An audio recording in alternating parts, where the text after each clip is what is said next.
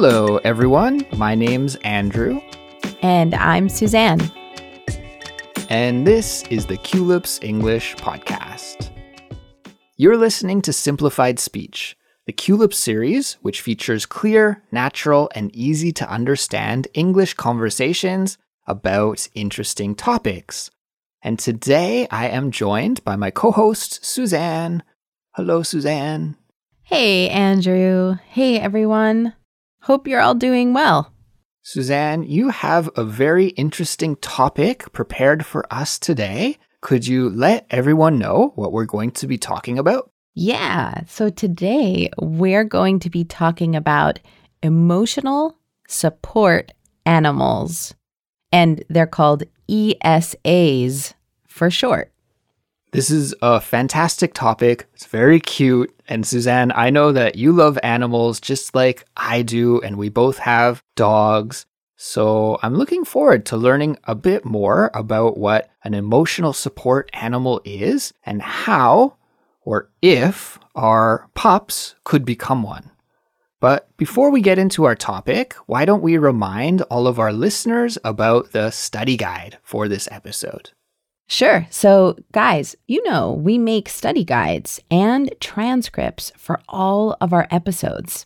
And they are designed by our team of expert English teachers to help you build your English skills and reach your English learning goals faster. So as a Culips member, you'll also get some sweet bonuses like invitations to our monthly live streams, full access to our member-only Fluency Files series, and more. So to become a Culips member, just visit culips.com and sign up. Suzanne, I liked what you just said there. You said that if you're a Culips member, you'll get some sweet bonuses. Now, I think a lot of our listeners will know sweet used to describe food, right? Like a sweet piece of cake. And they might also know the word sweet to describe somebody's personality, like he's such a sweet person. But that's not what a sweet bonus is, right? Like, what does sweet mean in the context that you used it just a second ago? Yes. Sweet, in this case, is a slang word used to describe something that you find wonderful, that is great, that is an excellent thing. So maybe you're in line to see a movie and your friend hands you the ticket and you're like, oh, I'll pay you back. He's like, no, I got it. Oh, sweet. Thanks. Right? It's like a nice little gift, a wonderful occurrence. So you can use that for those instances. I think, though, that we might be showing our age by using this expression because I have a feeling the kids these days are not saying sweet too often. No. I hear a lot of young people say bussin'. That's bussin'. Bussin'. I was just about to say that. I was just about to say bussin'. So that's the same. We have some bussin' bonuses, and that's some alliteration for you. So we can go with that too. Good stuff. Okay, well, anyways, why don't we change the topic and get into our main topic for today, which is emotional support animals.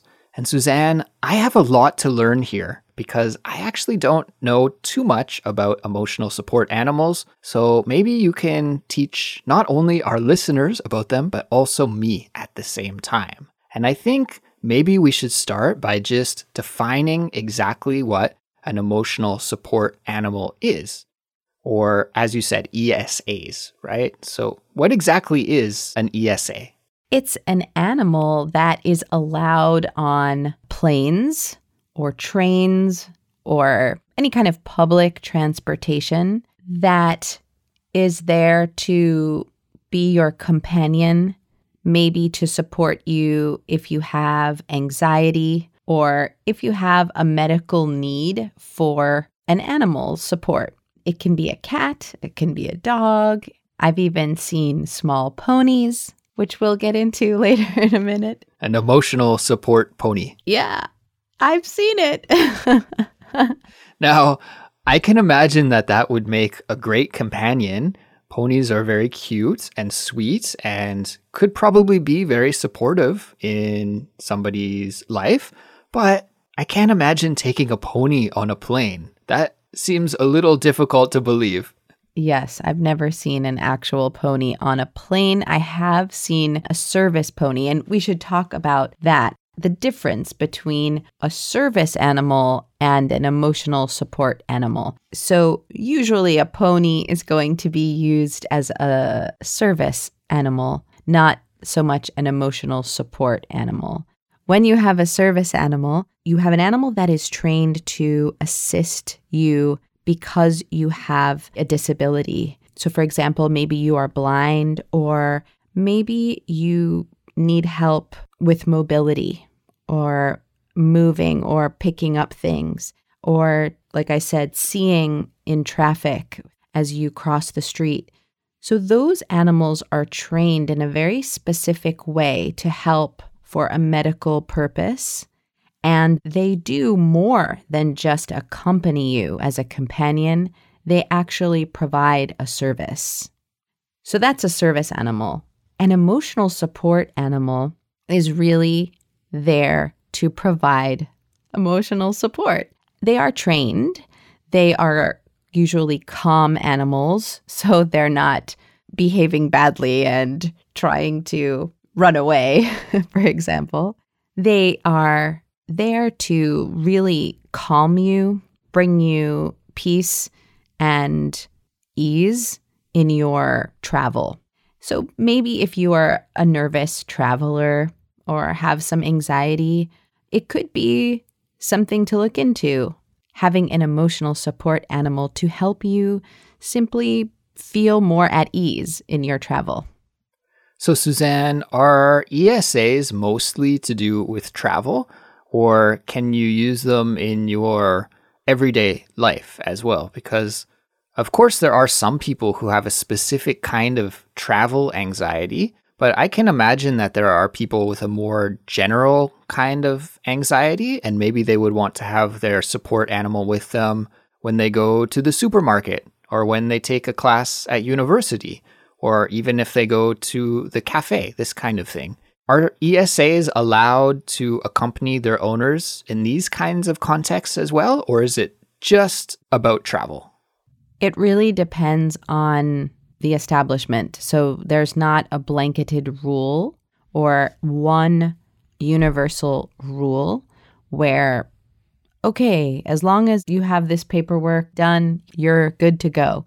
It doesn't work that way. You would need to contact the school, maybe the university, and establish some kind of understanding, maybe register the animal and get some sort of clearance. It really depends. Sometimes they only allow service animals and they don't allow emotional support animals. So you just need to clarify with the company or with the establishment. Once you do have the paperwork, they do sell little harnesses that have emotional support animal written on it. So at least as you're walking through the world, people know, don't touch this animal. This animal is working. Service animals, like I said, have a different job and they are allowed almost everywhere. Okay, so it's not one of those things like, I got the paperwork and now my dog can accompany me everywhere. It's kind of still up to the business or the airline or the organization to have a rule about whether they can accommodate ESAs or not. Exactly. Okay, very interesting. So I live in South Korea, and I don't really think this is a thing over here. It might be, and I might be wrong about that. And if I am, our Korean listeners can correct me, please. But as far as I know, I haven't really heard about ESAs in Korea. But I'm curious about Canada. Is this something that you've noticed a lot in Canada? Like, is it common these days for people to travel around with their ESAs? Well, I haven't traveled so much in the past few years, but yes, I do know a few friends here that also have animals that they travel with in the cabin of the plane. And so I also should clarify, when you have an emotional support animal, they are allowed in the cabin of the plane with you. So instead of them having to go below with the baggage, they are able to be with you in your seat or in your aisle. So I have seen an uptick or an increase in people using emotional support animals. And I don't always know if they're really needing one or if they just don't want their animal to be underneath the plane. That's always a question, you know? Yeah, as a dog owner myself, I would love to take my dog to Canada with me, but unfortunately that flight is very long and he's an old dog, and the thought of him being in the baggage section, the cargo section of the airplane for like 10 hours, I just can't really do that to him. I think that would be too mean to put him through that experience. I would love it if he could sit on my lap for the whole way. That would be great. But I don't think I really qualify for an emotional support animal. But I could see that maybe some people would try and register their dog as an ESA just to avoid that exact situation. Do you think that some people do that? Yes, I do think people work the system, as we say, right? Bend the rules and maybe file paperwork that maybe isn't totally accurate just so that they could bring their animal with them. But that brings me to what you need in order to have an ESA with you. Yes. So, Suzanne, you have some insider information here for us because you're actually going through the process of registering your puppy, Skoshi, as an emotional support animal. And I think you're going to be going to France. Is that correct? Sometime in the summer, maybe? Is that accurate? Yes, totally. Going to France this summer. So we're finally having our wedding, and it's going to be in France this summer. We have had to do a lot of paperwork for this whole process, but one of the things that we've needed to do paperwork for is for Skoshi to be an emotional support animal. And we needed a paper from a psychologist, a therapist, so someone who is an official, social worker, someone that is taking care of you, that can vouch for you. And I, since the pandemic, have had some anxiety with traveling, but also I had some health issues this year that have given me more anxiety to travel. Definitely qualify for that. And so I needed a paper and a form, a letter from this psychologist saying, yes, my client, my patient qualifies for this service.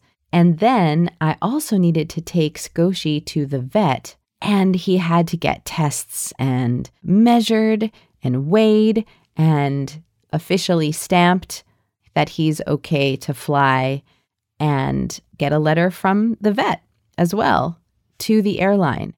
We're flying on a Canadian airline, and they require paperwork, letters from your therapist or social worker or psychologist, and letters from your vet and yourself as well, verifying things. And then you send it to them after you buy your tickets, and then they approve your animal, and then they work with you to make arrangements. And the thing is, guys, this is the hard part, is that you have to buy a seat for them. So Skoshi needs his own seat. Yes. So Skoshi won't be actually allowed to sit in the seat, but he sits at the foot of the seat. Okay. So yeah, I guess that makes sense. Like, even though he can't sit in the seat, he's occupying that legroom area, which would be pretty uncomfortable for somebody that was trying to sit in that seat, right? So I think that's fair that they make you do that. It kind of sucks on your end that you have to pay for the extra ticket, but I can see it from both sides, I suppose. Yeah, I think that if it wasn't our wedding and it was just a simple vacation, we would probably leave Skoshi home with our dog sitter because he's happy to do that too. But because he is an older dog now, and I just would feel better bringing him in the cabin with us than being underneath the plane. But yeah, it's expensive, right? It's an expensive trip in that sense. Sounds expensive, and also like it's not too easy to do. You have a lot of boxes to check before it's possible. So I guess in that sense, also it's good because I feel like that is a way that the fakers can be weeded out. If you just say like, oh, I need my dog for emotional support, but you don't really, you just want to have your dog with you, well, then you're not going to be able to get that note from the healthcare professional and maybe from the vet, and maybe you won't have that letter to submit to the airline. So that could possibly separate like the real people who need help and need their support animal with them, and the people like me who love their animals but actually don't need them for emotional support. Yeah, exactly. The effort it takes to do all the paperwork. And also, we'll be flying to Europe. So besides the emotional support component, he has to have an exam 10 days before we fly. And then I have to bring all of the paperwork to the official vet of Quebec and have it stamped for immigration purposes as well. So it's like a dog passport in a way. It's a very complicated process, but it's interesting to hear about. Suzanne, final question here for you before we wrap things up, at least here for the regular episode. We will keep things going a little bit longer for our members only bonus content, but final question for the regular episode here is, what kind of a traveler is Scoshi? Maybe you haven't flown with him before, I don't know, but you've probably driven with him a lot. When he's in the car, what kind of behavior does he show? Does he like sleep, or is he really hyper and active, or is he nervous? Like, what is his personality like when traveling? That's a great question. And that's a good way of telling if your dog or animal can fly, is how they are in a car. And he's super chill, just kind of closes his eyes. He's bobbing to the car rhythm and he just chills. I'm jealous because my dog Pinky is not chill. He is like a pacer. Our dog doesn't know how to relax. Like, even at home, he doesn't sit or lie down very often. He's always like standing up unless he's sleeping. I don't know if that's like a past trauma that he has or why he does that, but we've tried traveling with him once on a short train trip, and we've also taken a few car trips with him, and he just won't sit down. He's always trying to stand up and walk around and pace, and it's not good for traveling because like if you're on a bullet train, he can fall. So yeah, unfortunately, he's not the best traveler, which is why I don't think he would make a good ESA, unfortunately. But it sounds like Scoshi is a much better candidate. Yeah, he's very chill. Sometimes we find he's too chill and we try to get him to, come on, allez up, come on, get going. But sometimes we're grateful that he is so chill. In those kinds of instances, it's a good thing. It's a pro on the list. So he's very chill in the car. So hopefully he will be the same in a plane. Fingers crossed. So, Suzanne, can we revisit this topic a little bit later in the summer after your trip and you're back home, and you can give us an update about what kind of ESA Scoshi turned out to be? Totally. That's a great idea. That's a really good idea. The Adventures of Scoshi.